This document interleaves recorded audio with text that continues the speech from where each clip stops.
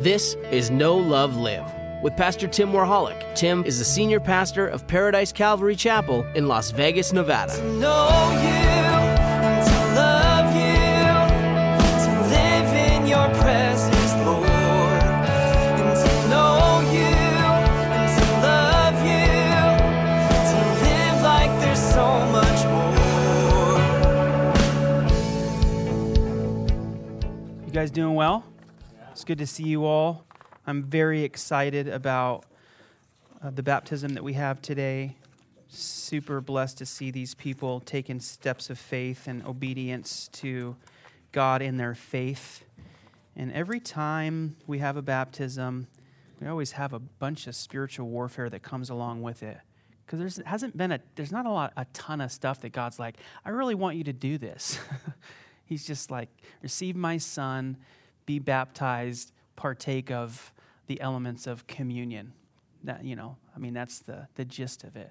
So whenever we take those steps of obedience to God, spiritually speaking, there's some pushback. So pray for those people who are getting baptized this morning. Bless them, and I'm really encouraged. If you need a Bible, raise your hand. We're going to be in Acts chapter 28 this morning. One of our guys will get you a Bible. Acts chapter 28, in conclusion of our Journey is Greater Than the Destination series. And the title of today's message is The Journey at the Destination. Because so often we have the destination in view. We see where we're going, we know where we're going to, but sometimes we don't realize that the destination itself is part of the journey too. It's a whole different element of the journey itself. Paul's going to find that out today as we look at the first verse in chapter 28, verse 16. Now when we came to Rome, church with me, say, we came to Rome. We came to Rome. We arrived. We got to where we were supposed to be. And that's it, right? It's over. We're going to go on this simple journey, nice little boat ride, smooth sailing. We're going to get to Rome. I'm going to go before Caesar. Bada bing, bada bang, no problem. We're in Italy. But we're going to find out that this was just actually, if you're taking notes this morning, the beginning of Paul's journey while he's in Italy. And we're not even really going to see the end. The journey at the destination and how it affected Paul and his response to it.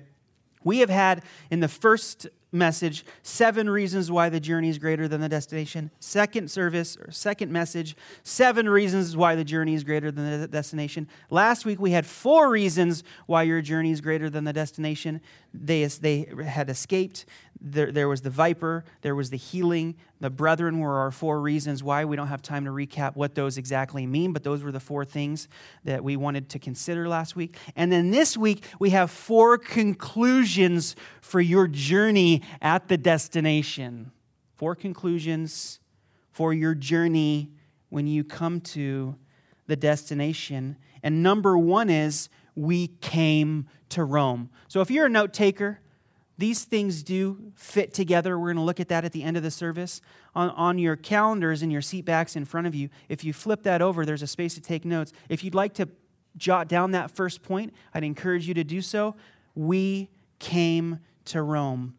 Before we get any further into our text, let's go to the Lord in prayer.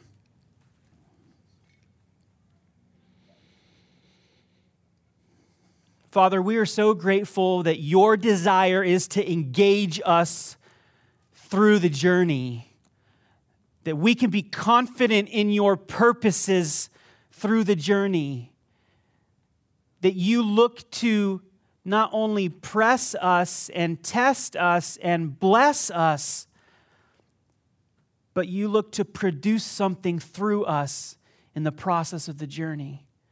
And sometimes for us, because we're just humans and we see things and we hear things, God, sometimes for us it's difficult to engage with you through the process of this journey of life. Looking forward to a destination, looking forward to an end, but not knowing the details through the middle. We want to say to you today that just like Paul did, we want to trust you and submit fully, knowing that you're going to engage us through the process and that it's going to be good. Thank you so much for that blessed time of worship by our worship team that you've blessed us with, Lord. We pray that you bless the fruit of our lips as we sing to you. Father, we pray that you'd bless the fruit of the studying and application of your word as well, that it would be a form of worship for us. And we pray, Lord, that the tithes and offerings that are given to you today, you would bless and honor those things, God, that we would give to you the little of how greatly you've taken care of and blessed us. Bless your word today, for it is blessed, we pray. In Jesus' name, amen. We came to Rome. Now, I do some marriage counseling for people before they get married, and I don't know if you guys realize this, but when two people are in love, they become literally stupid. Scientifically speaking, that when you're in love with somebody, your brain has a chemical that prohibits you from thinking the way that you should think and process through things. And I can tell when I'm sitting in a meeting with a premarital counseling couple, and they're looking at me, I can see the hollowness in their eyes, and they're not even listening to a word that I'm saying. They are so in love that there's nothing that is going to come between them, and everything's going to be perfect. When the reality is, we think that when we get married, everything's going to be great, right? Everything's going to be perfect and wonderful, and that's how it happens. Can I get a testimony? How come nobody said a word, like not even a giggle? Everything's going to be perfect after you get married. That's the destination. As soon as that happens, then everything will start to come together. And I've gotten the phone call multiple times over the years, 6 months into a marriage, a year into a marriage. Hey, can we do that premarital thing again? Like as marriage counseling? Absolutely. I want to help you. The perspective is, if these things happen, if I can arrive at this place, then everything's going to be fine. When the reality is, sometimes even when you get to what you think is the destination, the process of the journey still needs to be played out in your life. And when we submit ourselves to that process and say, God, this is what you're doing, and I know that you're working through this process, then we are going to be able to engage Him, have understanding in that, and be blessed through the trials, even the difficulty. Paul has just come from being tempest-tossed on the storm and in major trouble. They were afraid for their lives. They were shipwrecked. He was bitten by a viper. He was healed miraculously by God. He healed people on the island, which they were going to bypass. He got to share with people on the island. They're getting close to Rome. Now they arrive in Rome, and you think, like, God, can things just start to settle down a little bit? I don't have time to tell you the whole story, but I've never shared this with you guys before, and I really wanted to tell you the whole story, but if I did, it would take way, way, way too long. Grace and I had a similar situation in traveling to a destination, and God used this in our lives as a tool for learning, for application, and for helping us get through life. We were living in Europe at the time, and we were traveling from Croatia up to Budapest to take a flight to fly back home. We had not been back to the States in 3 years. The last time my family saw Mila, my second born, she was 6 months. Now she was 3.5. They had never met Oliver, who was almost 2 now. We had 3 kids. It's been over 3 years since we've been back. We didn't have any money to go back, and some dear friends of ours said, we want you to come back, visit your family, visit the churches, be encouraged, be blessed. We're going to buy the tickets for your family of 5. So we were super blessed. We came back, and that trip we still refer to as the trip from hell. It was absolutely 100% miserable. Grace at the time was 8.5 months pregnant with our 4th, and we had 3 littles in tote that we were taking with us. When we started to put the story together, Grace started to write it out as we were dialoguing through the whole process. And at the end, she couldn't finish writing it out, so we just ended up coming up with 3 pages of bullet points. So I can't get through 3 pages of bullet points with you this morning, but I want to give you a little glimpse and share a little insight about what God taught us through that process. We're leaving Croatia. Grace is 8.5 months pregnant. We're coming back here for a furlough. It'd been 3 years. Nobody had met Oliver. We bought our tickets, or our friends got our tickets for us. We left Split to go to Zagreb, the capital, in mid-December. We had to stop at the embassy and get him a passport to be able to fly back. That process for our previous 2 children took 1 day. We stopped in the embassy, we applied for the passport, we got the passport, and we left. This time we get there and they say the laws changed and it takes longer than 1 day. Now you're looking at 5 to 10 days. And I'm like, we don't have 5 to 10 days. We got an airplane ticket in Hungary. Please. They said, sorry, we still can't give it to you today. You're going to have to wait.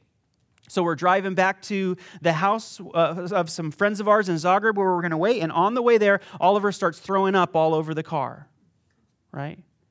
I've even had to cut some stuff out to let you know. So the reason that we had a rental car is because our van blew up on the way up to the capital. And the tow truck brought us a rental car and took our car. We had 3 kids playing on the side of the freeway in the middle of Croatia for 5 hours waiting for this car. So finally, we get up there. Oliver starts throwing up. We get to the place where we're staying. We go to the embassy. They tell us it's going to take longer. But they did end up helping us out. Within a couple days, we were able to get the passport and go up to Vita, Hungary, to see some friends before we flew out of Budapest. And on the way, the train breaks down. There's a problem with the tracks. The train starts to fill with smoke. My wife is 8.5 months pregnant. We've got 3 little kids with us. She's coughing because of the exhaust, and she starts to weep uncontrollably. And this is a buildup. I got to cut this short, okay? All of these things were happening. We're almost there. It's within sight. And they say, get off the train. We're going to have a bus take you back to the main city. But we were close. We were 15, 20 minutes away. So they took us up to the bus stop on a road in the pitch dark in the middle of December and dropped us off at this bus stop where it was us, our 3 kids, and another couple, and the Hungarian countryside, which I know that you don't know what that means, but let me just tell you, nothing. There's nothing. There's just fields. And at this point, we're thinking to ourselves, it's very possible that we are going to die tonight. Well, they'll find us and our 3 kids huddled together, frozen to death in December in the Hungarian countryside. And I asked the guy next to me, the guy that was with us, that was waiting at the stop, I said, do you have a phone? He said, yeah. I said, can I call my friend, please? He was nice enough to let me use it. I call my friend, nobody's answering. I'm calling everybody at the Bible college, nobody's answering me. It's a graduation night and everybody's busy. Finally, after they leave and we're standing there alone crying, hoping that somebody's going to come rescue us, I get this van's coming, and it's the director himself, and he comes and picks us up and says, hey, it's been a pretty busy night. I'm like, don't even talk to me about craziness and busyness. So we get in, we go to the Bible college, we're getting situated, taking the littles to the bathroom, and Mila locks herself in the bathroom that is notorious for college students locking themselves in. We're like, we're never going to get her out. Some time goes by. Finally, we get her out. She comes out. We go to bed. We wake up the next morning, go to Budapest, hang out with some friends in Budapest before we go to the airport. After the kids have been playing for a good portion of the day, the mom pulls us aside and says, hey, I have to talk to you. And we're like, okay, what's going on? She said, I wish that we would have known this earlier, but my daughter just went to the bathroom and she has worms, and it's highly contagious. So you might want to check with the doctor I know it's graphic, I'm sorry, but hey, trip from hell. So we're like, okay, the next morning we almost miss our flight. We're the last ones on the plane. My pregnant wife and 3 kids and me walk on. They waited to leave for us. And have you ever been that person before? That an airline waits for you? Everybody's like, oh, here they are. And it's a little squad keeping us all here.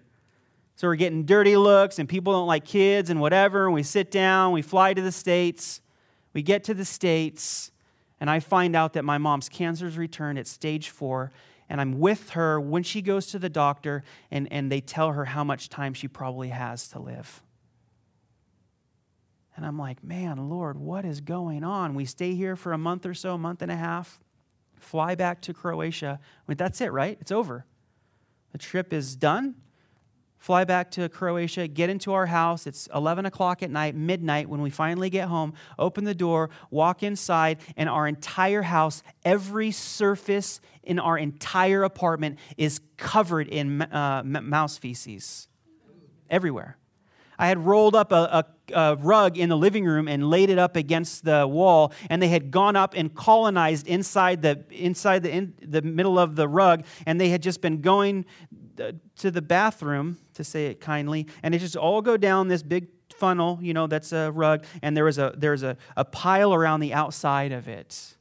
And here we are, newborn baby, 4 kids, trying to get them to bed. There's poo on our pillows. There's poo under our blankets everywhere. We don't know any better. We're busting out the vacuum and Clorox and just trying to clean up as much as we can so we can go to bed. 3 days later, I open the Croatian newspaper. I like to read the Croatian newspaper to help me with my language skills. I'm reading the Croatian newspaper, and about 4 hours away, an old guy just died from hantavirus. If you don't know what hantavirus is, it's in mouse feces. And do not ever, if you're worried or concerned about hantavirus, do not ever vacuum the poo up, because all you're doing is putting it in the vacuum and blowing it into the air. And we thought at that point, another breakdown, we were just going to die, like God was done with us. But by the grace of God, we survived to move back to Las Vegas. And you're asking me, why am I telling you this story? And this is why.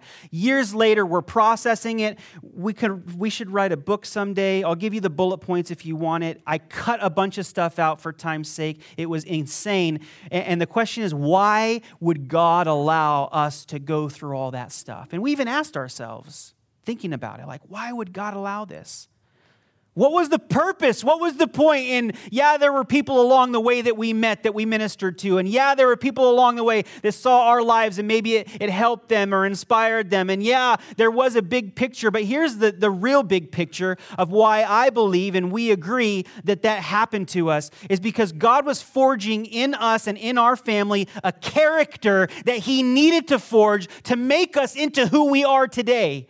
And the process is not easy, and it may not be smooth sailing. But if you stick into engage God in the process, He's going to make you into a person that He can use to a greater degree than if you didn't go through those things. And I can still say today, God, thank you for taking me through those things. And I can identify in my life a season and a time where I can fully engage and identify with Paul here. And I can say, God, we're submitted to you. We know that these things are going to be a laugh in the future. And God wants you to understand that too. That as difficult as it seems right now, when you're engaging with Him and desiring to be led by Him and used by Him, God is going to not only bless you in the long run, bring fruit from your life, but He's going to make you into a person that you couldn't be without it. And for me, that's a big deal. That's a huge blessing. Then look at the second part. Now, we came to Rome. That's our first point. We came to Rome. The centurion delivered the prisoners to the captain of the guard, but Paul was permitted to dwell by himself with a soldier who guarded him. Everybody else was put in prison. Paul was allowed to dwell by himself and had his own personal guard. Is that cool? God, through the process, takes us through different things. And when people see our lives are different, when people see we respond differently, they treat us differently. And sometimes it's for the bad. Sometimes they treat us worse, but sometimes they treat us better. Sometimes they say, you know what, this person, like the centurion, the soldiers want to kill all the people on the ship so that they don't get away. And the centurion says, no, you're not killing any of them, and you're not killing Paul. And he shows Paul favor. Here, unbelievers show Paul favor because they recognize the hand of God on his life. And the same is true for you. Maybe there will be those people who treat you worse, but God is going to make a provision to help you and to care for you. But one way or the other, you will be treated differently. Verse 17. And it came to pass after 3 days that Paul called the leaders of the Jews together. So when they had come together, he said to them, Men and brethren, though I have done nothing against our people or customs of our fathers, yet I was delivered as a prisoner from Jerusalem into the hands of the Romans. Now let's pause there at that comma for a second and look that when Paul got to Rome, it says that it came to pass after 3 days. Paul knew that he was going to have these conversations with these people. Paul knew that God ordained him to engage these people and have these conversations, but there's no reason really to rush into anything. And I believe, personally, 100% that Paul took 3 days to get on his face and to seek God for what was going to happen while he's in Rome. A preparation, a sanctification. We don't have to rush into things, especially when we know we're on the right track in the journey. We need to seek God and set apart some time to seek Him so that we can be fully prepared to engage when the time comes. So he sets aside this 3 days to talk to the leaders of the Jews in Rome. When they had come together, he said, Men and brethren, though I have done nothing against our people or the customs of our fathers, yet I was delivered as a prisoner from Jerusalem into the hands of the Romans, who, when they had examined me, wanted to let me know because there was no cause for putting me to death. But when the Jews spoke against it, I was compelled to appear to Caesar. Not that I had anything of which to accuse my nation. So the first thing he says to them, he says, I've been accused of crimes in Israel. They had no ground to keep me. They forced the Romans to keep me captive. And then when I found out that there was no way for me to get out of it, that the Jews were adamant about it, then I appealed to Caesar. And this is the reason why I stand before you. But furthermore, verse 20, for this reason, say with me, for this reason. For what reason? For a reason, for a purpose. And we can say, there's no reason for me to go through this. There's no purpose. But if you're connected to what God's will is, if you're connected to Him in the process, then there is a reason. When you arrive at the destination and God wants to engage you in the process, there's a reason for you to be in that place where He's called you to be. Therefore, I have called for you to see you and speak with you because for the hope of Israel, I am bound with this chain. What's the long reason why Paul was there? Broad brush stroke. God wanted him to be there. He had a purpose for him in Rome, and He was going to use him in that process. Big picture, Paul understood that and was willing to see what God was going to do through that. What's a quick point that we can see that he speaks in the text right there? What's the reason? What's the purpose that he finds himself there? He says, therefore, I have called for you to see you and speak with you because for the hope of Israel, I am bound in this chain. What was the reason that he finds himself in Rome? For the hope of Israel. And to a greater degree, we're going to see toward the end of the chapter, for the hope of the world. You, church, brother and sister, when you go through the pain of the process of life, you have something that nobody else has in this world, and it's called the hope of God. You know, another way you can translate hope is expectation. What are you expecting from God in your life? If you're a naysayer, you say, I don't expect anything but bad from God. That's not hope. Hope is a good expectation of something that's not seen, but that you know, that you trust in the Word of God and His promises, that it's going to come to pass. 1 Peter chapter 3, verse 15. If you'd like to turn there, you can, but we also have it on the screen. 1 Peter 3:15. But sanctify the Lord God in your hearts, and always be ready to give a defense to everyone who asks you a reason for the hope that is in you with meekness and fear. We hear that verse in theological circles as a verse supporting arguing for our faith, or knowing what we believe. But in reality, the verse is speaking specifically about giving people a reason for the hope that you have, because they don't have that hope. Guys, they don't have that hope. And we need to be ready, sanctifying God in our hearts to give a defense to everyone who asks for that reason of the hope that's within us. Not in pride and arrogance and eliteness, but in meekness and in fear. This is why I am responding to this situation the way that I am. Because I have a hope in God and a trust in God. That hope is directly connected to trust. That I say I believe him and I know his promises, just like this verse says. And he's going to bring it to pass. He's going to bring it to completion. So if you ask yourself why you have to go through this part of the process, or somebody else, you go through the difficulty, ask yourself this question: do you have hope? Because if you don't, you need to get to the place where you're either in your word or detailing why you should have hope in God and the promises that he's given you as his son and as his daughter. Let me ask you a question, and I don't want this to come across condescending whatsoever or give you a guilt trip.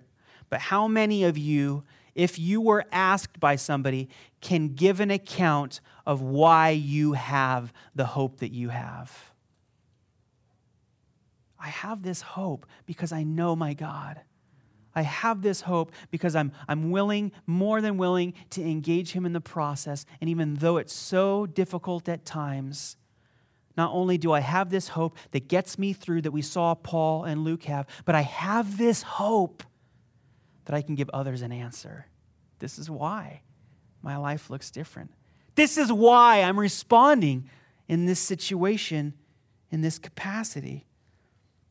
For this reason, therefore, I've called for you, to see you and speak with you, because for the hope of Israel I am bound with this chain. Then they said to him, we neither received letters from Judea concerning you, nor have any of the brethren who reported or spoken any evil of you. This is miraculous.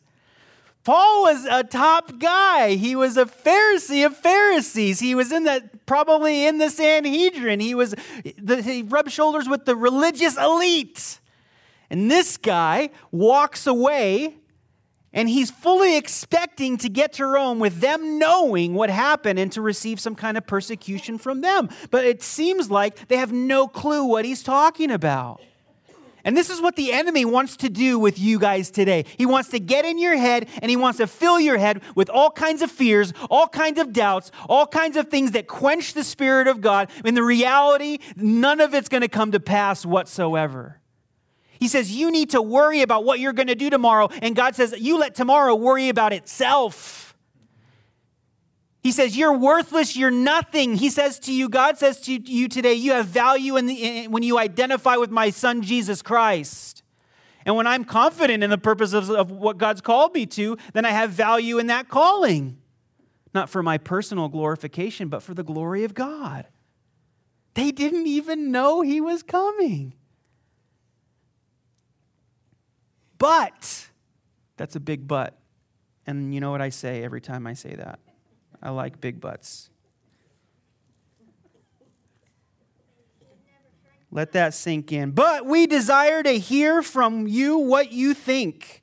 For concerning this sect, we know that it is spoken against everywhere. Here, they give him an open opportunity to preach the gospel of Jesus Christ in their hearing. We haven't heard of it. We don't know what it is. All we know is that nobody agrees with what's being said. So, verse 23, when they had appointed him a day, many came to him at his lodging, to whom he explained and solemnly testified of the kingdom of God, persuading them concerning Jesus from both the law of Moses and prophets from morning until evening. We have three words here that are identifiers that we need to take note of today. What was the three things that Paul did in sharing the gospel with these people? Number one, he explained. Number 2, he solemnly testified. And number 3, he persuaded. These are 3 different words. You have to look at 3 different ways he conveyed the gospel to them. So we have the definitions for you up on the screen. First of all 3 of these words are what? Verbs. What's a verb? It's an action word. Number 1, explain.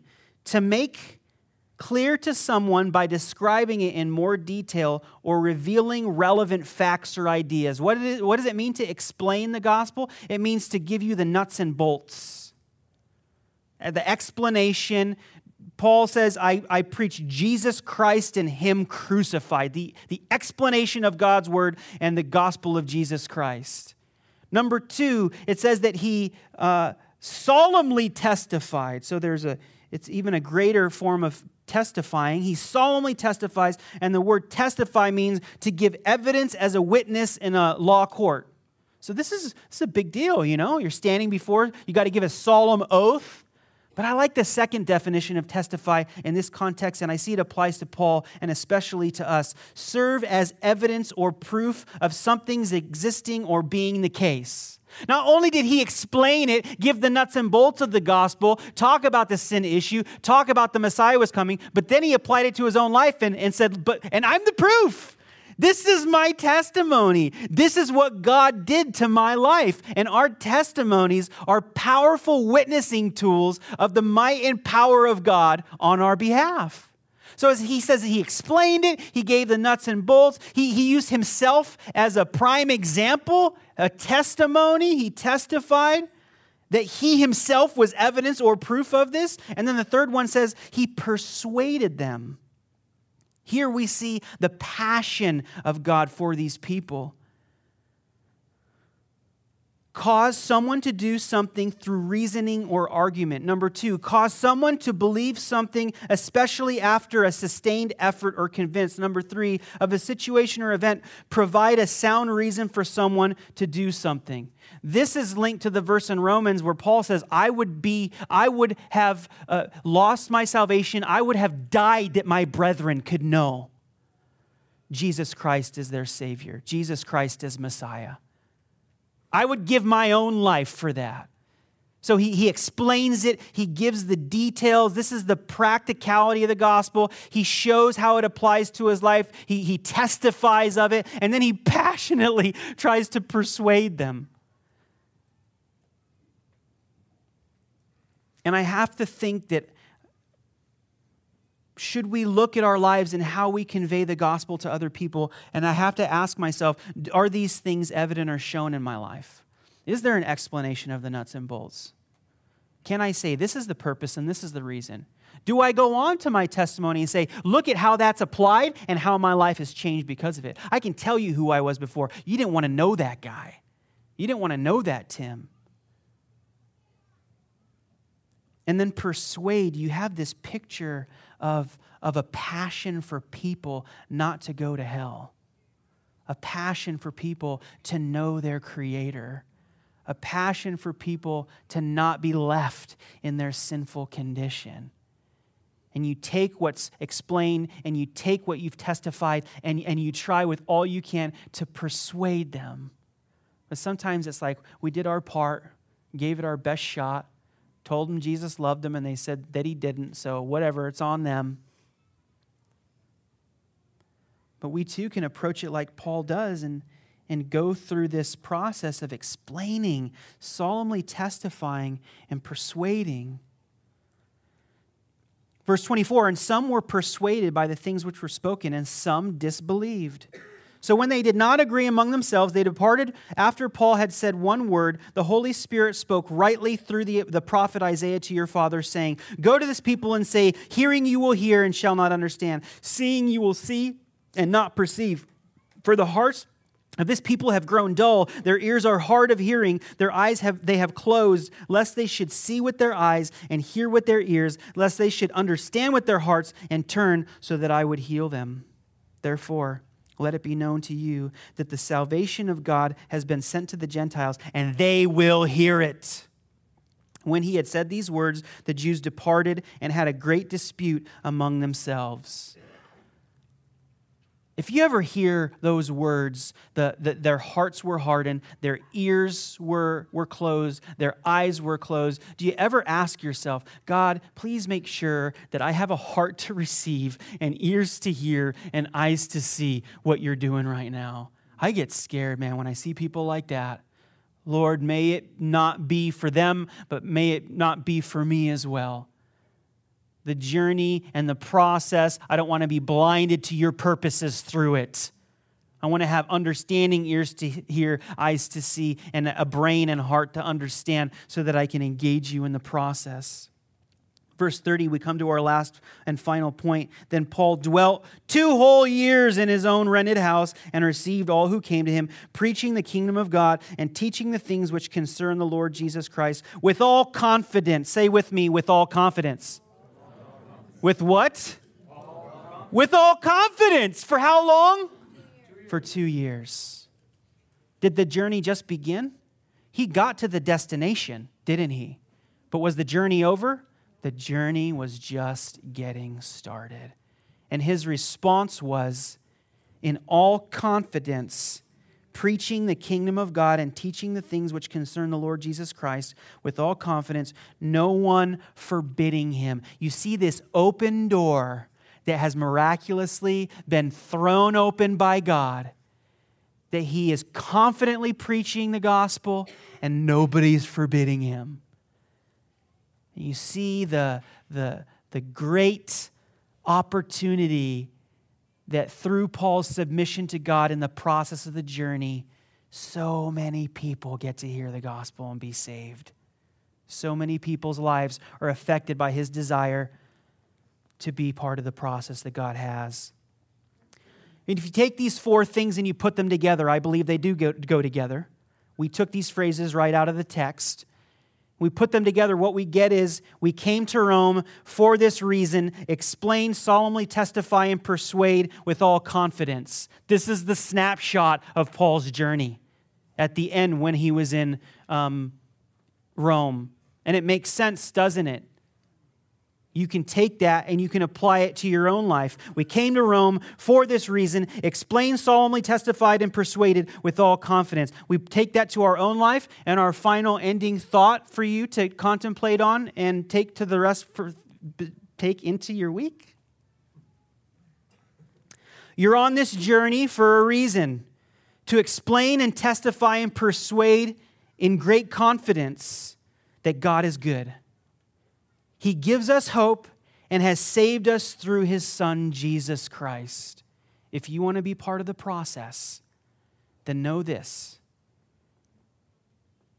that you're on the journey for a reason, to explain, testify, and persuade in great confidence that God is good. He gives us hope and has saved us through his Son, Jesus Christ. Amen? Let's pray. Father, we thank you for the beginning, the conclusion of this study through Acts chapter 27 and 28. And we thank you for this perspective that you've given us through the life of Paul and the struggles that he went through. We know that we can identify with his struggles because we've been there too. We've been there in the most ridiculous times of life, and we hope to be, we want to be in a place where we're submitted to you in the process, and we thank you for giving us this perspective at the beginning of a new year, 2019, and we're going to experience some things that we've never experienced before. We're going to experience things that you have prepared for us to go through since the foundation of the earth was laid, and you've done that preparation not in meanness of spirit or in hope of destruction, but you've done that preparation for a blessing and in the hope of the gospel of your Son, Jesus. So God, we pray, help us to have that right perspective. Bless your church as we go out in confidence this week to explain, to solemnly testify, and to persuade why we have this hope that we have within us. We love you. Thank you for your word. Bless these that are going to be baptized today. In Jesus' name we pray.